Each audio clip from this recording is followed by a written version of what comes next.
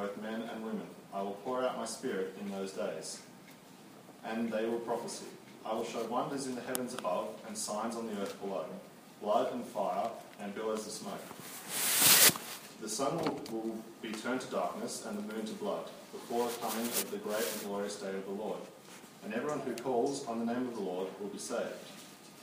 We jump over to verse 37. When the people heard this, they were cut to the heart and said to Peter and the other apostles, "Brothers, what shall we do?" Peter replied, "Repent and be baptized, every one of you, in the name of Jesus Christ, for the forgiveness of your sins, and you will receive the gift of the Holy Spirit. The promise is for you and your children, and for all who are far off, for all whom the Lord our God will call." With many other words he warned them and pleaded with them, "Save yourselves from this corrupt generation." Those who accepted this message were baptized, and about 3,000 were added to the number that day. They devoted themselves to the apostles' teaching, and to fellowship, to breaking of bread, and to prayer. Everyone was filled with awe at the many wonders and signs performed by the apostles. All the believers were together and had everything in common. They sold property and possessions to give to anyone who had need. Every day they continued to meet together in the temple courts. They broke bread in their homes and ate together with glad and sincere hearts, praising God and enjoying the flavour of all the people. And the Lord added to their number daily those who were being saved.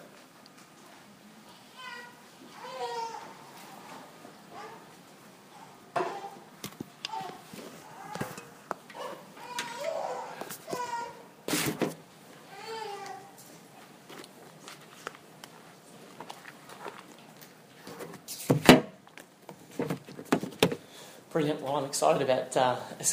How about we pray and ask that God would help us. Heavenly Father, thanks for this word that's just been read. I pray that you would prepare our hearts. Speak to us by your Holy Spirit, I ask, Father, so that you may transform our church to truly be adventurous. And I ask this in Jesus' name. Amen. All right, well, let's start off with this question. What's the most adventurous thing that you've ever done? Heidi was reading, was it, just then? No, Paul? Where shall I start? Where shall I start? Paul's a scuba diver, so that kind of gives you some sort of idea of where you might start, but I'm sure there's lots of other things. What would you say, mate? Caving. I got stuck caving underground. That was pretty cool. Okay, caving underground, getting stuck. Brilliant, that's pretty cool. Someone else, the most adventurous thing you've ever done? Race car, going around the racetrack in Eastern Creek. Fantastic. That's very cool. Someone else, yeah? Eating guinea pig in Peru. Eating guinea pig in Peru. All right, yes, that does fall into that category. Someone else? Okay, Joy? No? Getting married. Getting married, Well, we know Tom, so we can understand why. I was in, after high school, I was in New Zealand, a place called Waitoma, and we got handed tyre inner tubes for a truck, sort of this size. And they had us go down to the river and jump off a jetty. And we had to practice, as we jumped off the jetty, taking the tyre inner tube and putting it under our bottom so that you'd land in it when you jumped off the jetty, right? So we all practiced that. That was fine. And then they gave us wetsuits, which are about that thick, and an inner tube and a helmet with a light on it. And we said, "We're taking you up the mountain." Okay. So we went into the mountain through a hole that would have been about this high, squeezing the tubes in as we went, until we got in the mountain to a waterfall inside the mountain. And then we had to do what we'd practiced on the wharf and jump inside the cave, off the waterfall, and land in our inner tubes, something like that. Now, that was pretty cool. But I'll tell you what was even more cool. Once you'd done that, we all then formed into a big snaky chain, right? Because the river's flowing along like this. You grab somebody else's ankles and put them underneath your armpits. And this is what you end up seeing. A glowworm cave flowing through the middle of the mountain, totally silent, totally dark, except for this constellation of glowworms going over your head. Now that was cool. That was a pretty awesome adventure. Now, have I done something like that last year? No. Have I done it in the last 5 years? No. I would say I haven't done something as adventurous as that probably the last 10 years. So here's a question. It follows on from this quote. I want you to hear this beautiful quote from Theodore Roosevelt. Far better is it to dare mighty things, to win glorious triumphs, even though checked by failure, than to rank with those poor spirits who neither enjoy much nor suffer much because they live in a grey twilight that knows not victory nor defeat. Now, in my mind, I go, yeah, I want to live like that. Maybe you don't, okay? But I think that's fantastic. And I love that you can fail, but you'll never know. You'll never know unless you kind of try. So I want to know, what's stopping us being adventurous? What's stopping us being adventurous? Fear of failure. Yeah, that's a great answer, isn't it? Fear of failure. Responsibilities. Absolutely. There's a bunch of things that end up weighing on us. It may be cash. I can't afford to be as adventurous as I'd like to be. I want to suggest some things that I think are enemies of the adventurous life. You guys have suggested some. Here's some that I thought about earlier. Some enemies of the adventurous life. Comfort. It's not comfortable to jump off a waterfall. It's not. It's not comfortable to lug your scuba gear around the place before you get in the water, right? So you might decide that's just too much of a hassle, so I'm going to... Well, this is what I think is the picture that kind of sums up our life, right? It's the, I like that, I won't bother to do it, I just like it. You know what I mean? Like someone says they've done some amazing thing, and our computer or phone response is, like? It's not, I'll join you, is it? It's not, I can't wait to get out and get involved in that, it's like. I just think that's so weak. In fact, I think this characterises our whole lives. Okay? I think we're far happier blobbing out than getting out there and actually living a life that makes a difference. So I actually think the most insidious thing that stops us living adventurously is the sheer comfort that we enjoy. And even right now, we have the joy of having an air conditioner running in here. We're not sweating. Well, you might be sweating a little bit. But honestly, our life is temperature regulated. We have a very comfortable life. And I think it starts to dull us down to thinking adventurously. So first problem, I think, is comfort. Second one, what I've called the cult of busy. So can I come and see you this week at your place? I've just got to check my diary and... Oh, well, maybe not this week. It could be next... Oh, no. We've just got a storm of stuff on. In fact, I think quite often our lives look a little bit like that. It's bright and it's colourful and it's crazy and it's just going round and around at 1,000,000 miles an hour. And so being adventurous, where do I fit that in? And that goes to responsibilities because we've picked up all these different things that we've got on and so we're just doing stuff. But hardly any of it is adventurous. Here's a third one I've thought about as the enemy of the adventurous life. Career. You can call it work. You can call it your job. But I think this idea that I'm trying to get ahead somewhere in a work world can often dominate our thought processes. In fact, it can take the best of us so that there's not very much left for anything that could be deemed adventurous. Now, it may not be you, and you may not be stopped by all of these. In fact, you may be happily employed doing something that doesn't ask everything of you, or that asks good things of you, and you can be adventurous there. It's all possible. I'm just saying, I think sometimes we get locked down to a vision that says, my advancement in this place is my top order priority. Another enemy of the adventurous life. Consumerism. We get that pile of stuff. I did it for a couple of weeks, a couple of years ago. I just kept a week's worth of stuff that came in. And it was like this thick of things telling me that I needed to upgrade this, that this thing was out of date, that I should buy this, that my life would be better, that I could be here, that I could...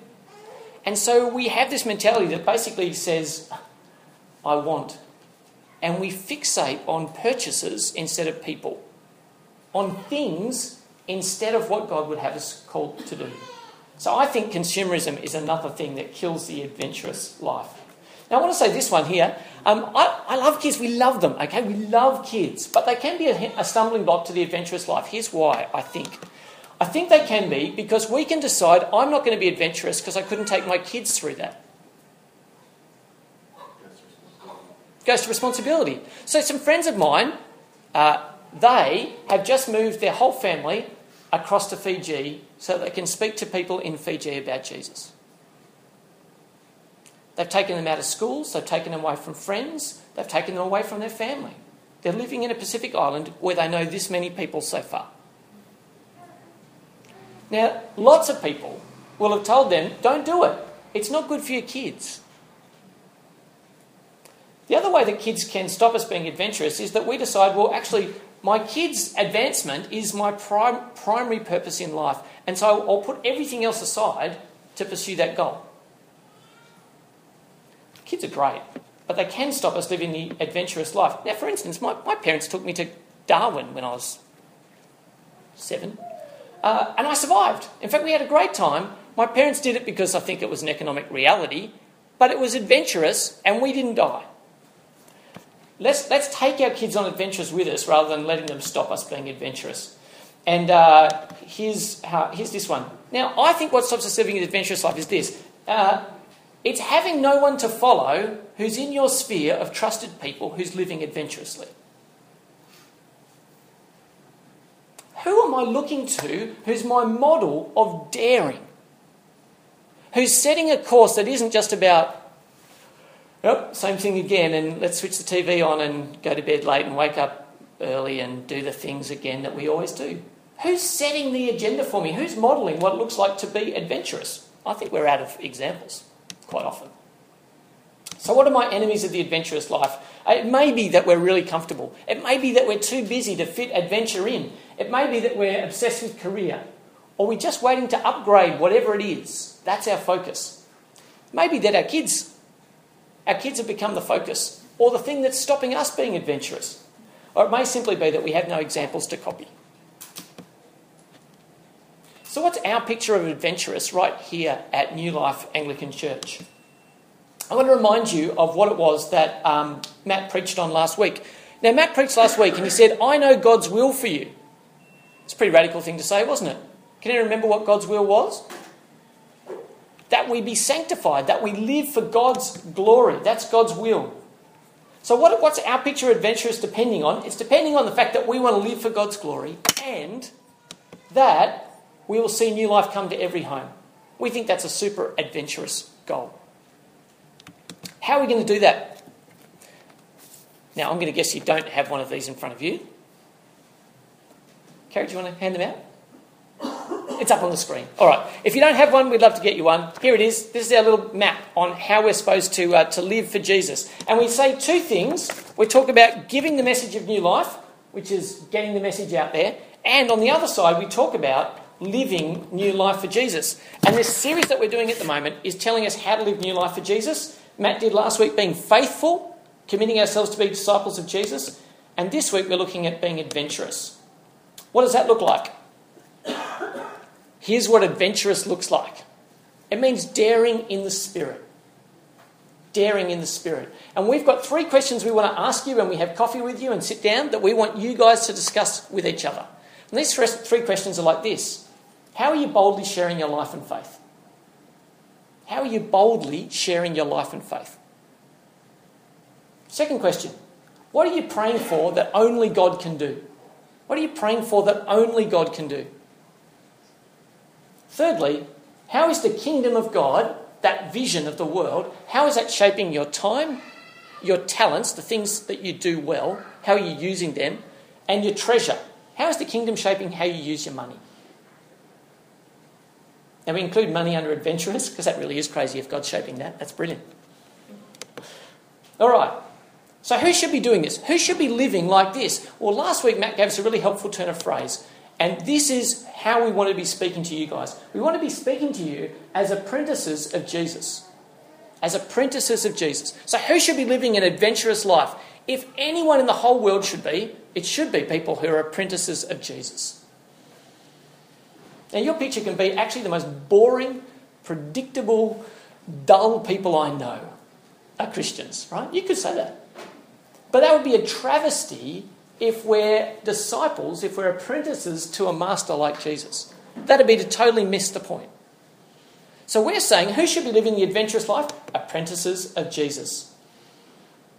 Well, if we're all supposed to be like that and we're following Jesus, who definitely lived an amazing life, what are the barriers to us personally living an adventurous life? As Christians, what's our biggest barrier? It may be some of those things. I want to suggest it's one thing in particular. One of the amazing things about being an apprentice is you can't be an apprentice solely from a workbook and in a classroom. You can't be an apprentice solely from a workbook and in a classroom. What you have to do is you have to know the master and you have to join them on the job. Know the master and join them on the job.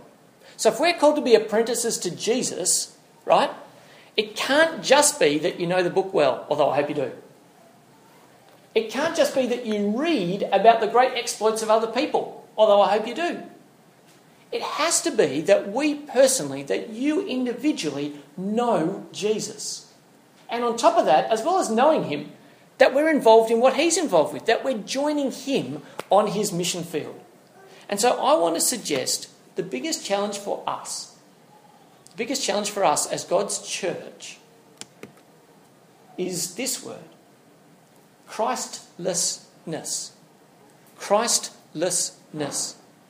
That we live a Christianity that's more framed by where we turn up and that by the things that we do on a checklist than it is by a passionate relationship with our Saviour.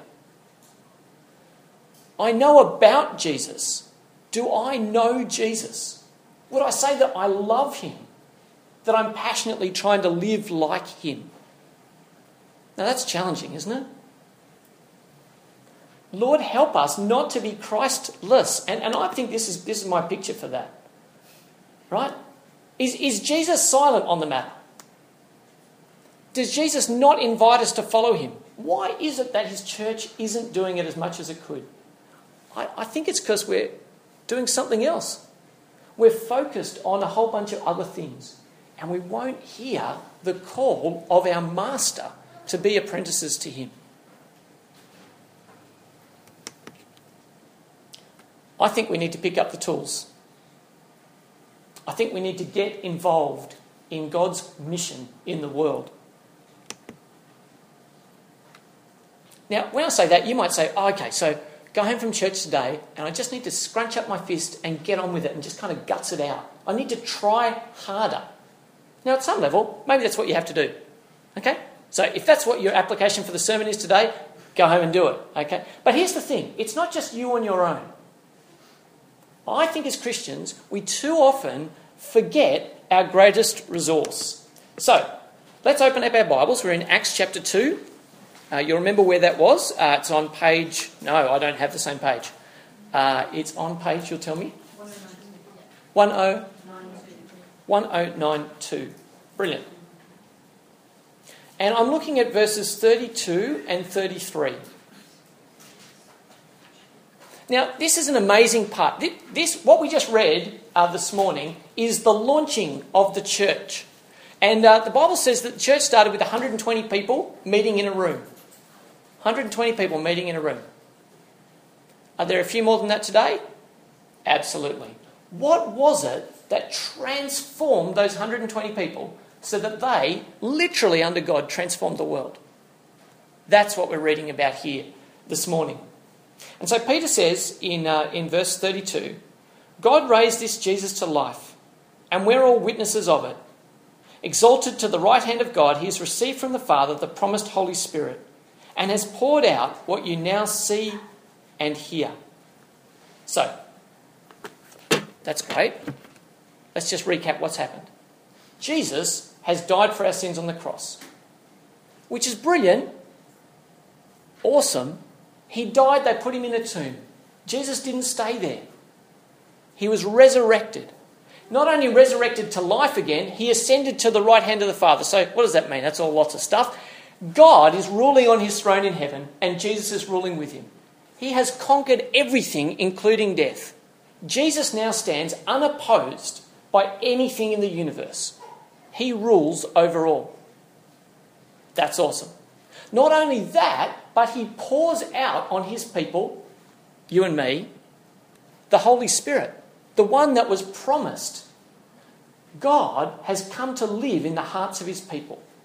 So as apprentices, what do we forget? Apprentices, your master has conquered death and pours out power. So who am I following? I'm following a guy who's good on the tools. Right? Well, that's good. I'm following a guy who's conquered death. I'm following a guy who's victorious over Satan. I'm following a guy who gives me power to do what he is doing. Bring it on. So God says that the Holy Spirit has been poured out on the church. Now, when everyone heard this, they said, "Oh, Peter, that sounds awesome, and we sound like we did the wrong thing when we crucified Jesus. So what should we do? What should we do? Because we crucified Jesus." And Peter says in verses 38 and 39, he says, "Repent and be baptized, every one of you, in the name of Jesus Christ for the forgiveness of your sins." By the way, if you haven't done that, that's where we'd like to start with you. Repent and be baptized. "And you will receive the gift of the Holy Spirit. This promise is for you and for your children and for all who are far off, all whom the Lord our God will call." So what does God say? If you repent, if you are baptized, God will give you the Holy Spirit. Now, what does that mean? If you're not familiar with this, what does that mean? It does not mean that all of a sudden you'll become a preacher on TV. It does not mean that you'll get a bolt of lightning come through you and all of a sudden you'll be doing weird things. Not necessarily, although there's some of that in the New Testament. What it means is that God himself will come and take up residence in your heart. The Holy Spirit. We believe that God is Father, Son, and Holy Spirit. And when God says, "I'll never leave you or forsake you," the way he's able to do that is that he'll come and live in our hearts by his Holy Spirit. What kind of spirit is it that lives in us? A Holy Spirit. What will be the job that he'll do in us? He'll work holiness in us. That's what Matt was talking about last week. Being sanctified, being changed to be more like God. So the brilliant resource for the apprentice of Jesus is that God himself will come and live in us and empower us to live God's way. That's a pretty generous offer, isn't it? Apprentices, you have the master present wherever you go. That's pretty great. So wherever I am, wherever I'm going on my adventure, I can know that God's with me. And so riding an elephant in India, I know God's with me. I knew that. When I'm down in a cave in New Zealand, I knew God was with me. He will never leave me. He'll never forsake me. On a mission to Vanuatu, talking to people in a village, God's with me. He goes before me. That's the power available for people who are apprentices to Jesus. So who should we copy? Where are our examples? So if you're looking around and going, "I don't know, who are the adventurous people I should copy?" Well, the best thing is the Bible's full of them, right?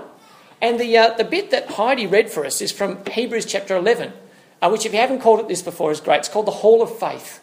Okay, the Hall of Faith. The faithful people in the past. And we can look there and see what they did and we can go, "I want to be like that." So have a listen to the way they're spoken of here. In Hebrews chapter 11 and verses 3 to 16. It says these beautiful, 13 to 16. It says these beautiful things. "All these people were still living by faith when they died. They did not receive the things promised. They only saw them and welcomed them from a distance, admitting that they were foreigners and strangers on earth. People who say such things show they are looking for a country of their own. If they'd been thinking of their country they had left, they would have had opportunity to return. Instead, they were longing for a better one, a heavenly one.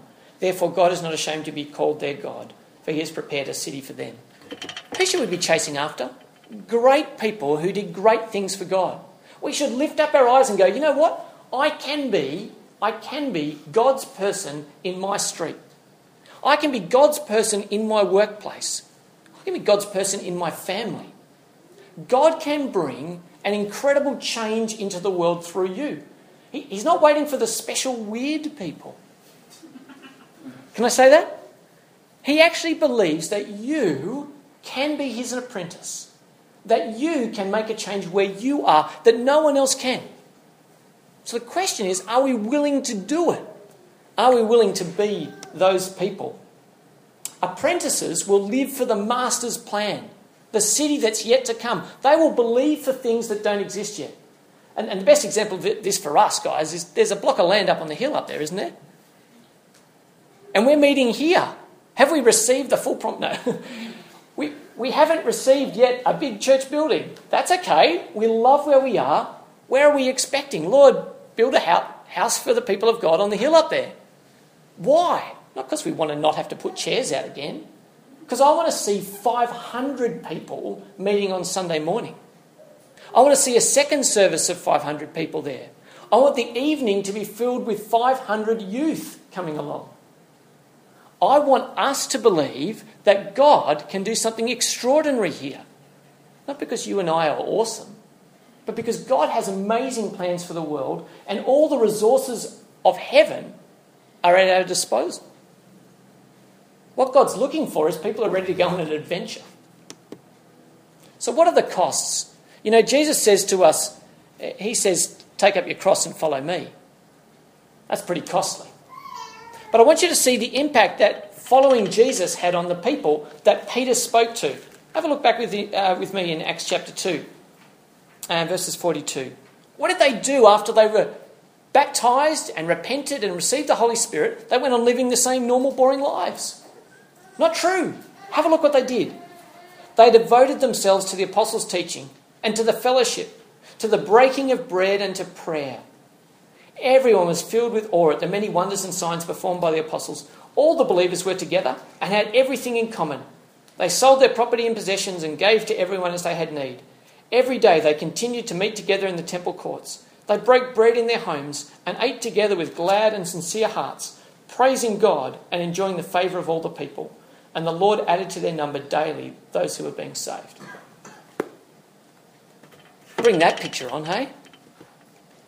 Get transformed by the Holy Spirit. Become a group of people who will live a different life. A different life. Will never be the same if God grabs hold of us and changes us. So apprentices change their focus forever. What's our passion now? Living for God's plan and his community so that we may win the world. Please note what adventurous is not. I feel I need to say this. So one of our values of our church, we're being faithful, we're being adventurous, we're being compassionate, we're going to be an enduring church. What does it mean if I tell you we want to be an adventurous church? I want to say these two things. It does not mean blokes only. See the guy sitting around, shirts off, having a huddle? If it sounds blokey to say that we're adventurous, okay, I want to say to the ladies, I love you. I believe you can be adventurous, okay? And many of you already are, so I'm not teaching you to be something you're not. But here's the thing. It's not a blokes only thing. It's not an excuse to start a men's ministry. It's a call for all of us to live passionately engaged in God's word. So it's not a blokes only club. Secondly, being an adventurous church doesn't mean we'll just do crazy stunts. Okay? It doesn't mean that we'll put a gorilla on top of the school here so that people know where to find us. Okay, it doesn't mean that. We might do some things that are unusual, but we're not doing stunts because we're trying to be adventurous. Okay? Not about stunts. It's about living boldly. In fact, I've got it on this next slide. What does adventurous mean? I think it means boldly living for God's vision, that there's a world in peril, that we have the greatest news in the universe and that you and I are entrusted with us. Will we boldly live like that? God's vision. Unless we think it's just about you trying harder, no. Do it with God's power. I'll show you how you do this. I want to talk to someone. I've connected, I've cared, and now I want to communicate. This is our thing. Yeah? Connect, care, communicate. What am I doing? Well, before I have tea with them or supper or invite them over to my place or whatever, I just pray, Lord, you know what? I'm not one of those smart evangelist kind of people. I'm not one of these people who can say incredible things. But Lord, you're here. Help me. Help me to speak clearly about Jesus today. What's the cool thing about that? We're so dependent. We're trusting God, not ourselves. We won't be arrogant in that case, will we? God, I need your help. I can't do this on my own. God, by his Holy Spirit, will supply the power for us to live adventurously. And this is what we do. This is what we do. We talk with people. That's That's the picture of the adventurous life. It's not Felix Baumgartner or whatever his name is jumping out of a balloon at 102,000 feet. That's not our picture of adventurous. My picture of adventurous for our church is our church talking to people who live around us. And you say, that's really easy. That's not very radical at all. And I say, brilliant, you're already on board. That's fantastic. But you know what? It is adventurous and it will change the world. So what could our church be like? What could our church be like if you and I decided that we were going to live adventurously? Now, because I love my wife, I filled this page up with things that could be different if we lived adventurously, right? I'm not going to read them all out because I love my wife. But I want you to... Because she's encouraging me to say less rather than more. Okay, so that's... I want you to think that if this value of adventurous took heart, if it grabbed us here, I want you to know I think we'd be a different church. A different church than one you've gone to before. I'll tell you why. Firstly, I think we'd be overflowing with thankfulness. Because those who take great risks and pray great prayers, guess what? Get to give great thanks. And those who pray nothing and expect nothing get nothing. I want us to be adventurous church because we are praying for things that only God can do. Bring it on. I think what would happen if we're an adventurous church is that we would see our neighbours starting to turn up at church. People who live right next door to us. That you would be blown away that people you've got in your hearts right now who you wished would know Jesus will be sitting next to you one day. I reckon that would blow your mind. You think of the people who you reckon can never come to God. I want you to start praying for them. And I want us, because we're an adventurous church, to rejoice with you when they start coming to faith. I want us to be a church who doesn't ask what went wrong when we try something, but ask what can we learn. So rather than going, you did that, didn't you? You're responsible for that kooky idea. We go, you know what, that was pretty awesome, and it fell on its face. And we together are able to have a laugh like that and go, it was worth trying. Why? Because the stakes are so high and because we love people and we're willing to try stuff to see them come to know God. And so we ask, what do we learn, not whose fault is that? What will it look like if we're a church who are transformed by a vision of the kingdom? If it changes our time, our talents and our treasure? Well, we'll start living lives that are different. If we let the kingdom of God change our treasure, not only will Matt and I be paid for full time, which would be brilliant, but we will start thinking about putting on a kids worker and a youth worker.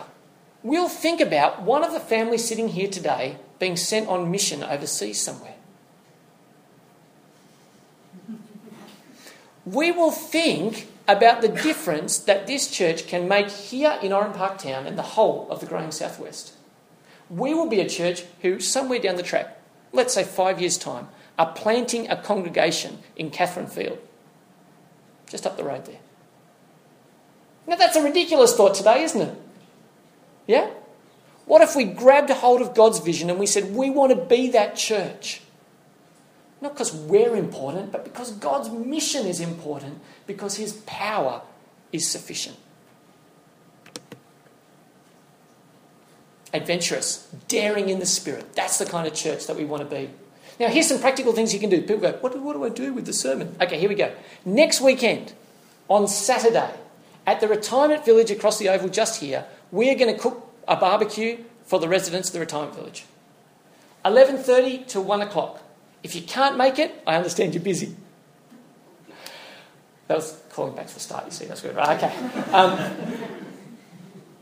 We're going to cook a barbecue. All you're doing, what are we doing? We're connecting and we're caring. Okay? So if you can be around 11:30 on the grass outside the retirement village there, we're going to cook a barbecue for them. Why? Because I want to connect so that we can start to care for them so that we might communicate.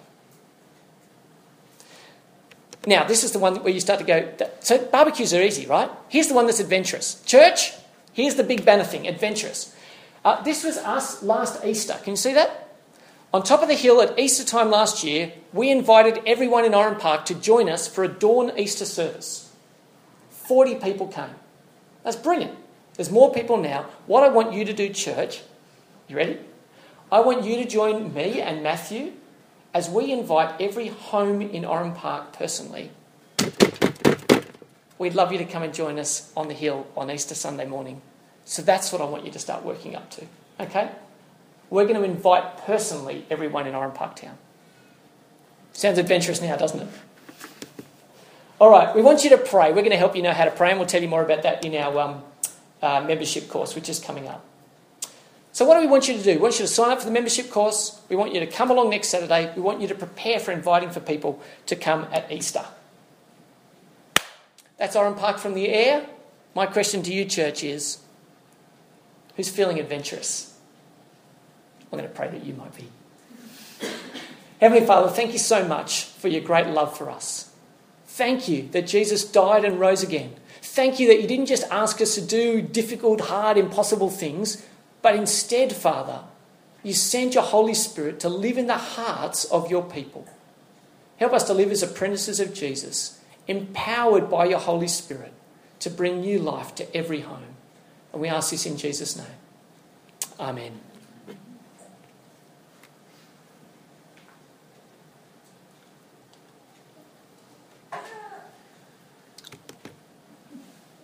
Okay, underneath your seats a Care and Connect card, which looks like, actually, magically I've got it on the screen.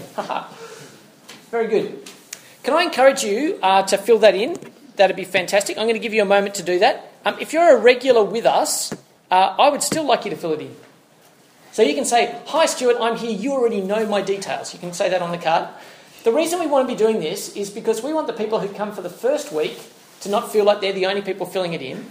Okay, that's important. On top of that, we also want you to be free to be able to say, "Hey, I've actually got something that I'd like you to pray for this week." Okay? And no one else needs to know. Matt and I will pray for it this week. Okay? Or alternatively, you might like to tell us you'd like to have someone come over for a visit.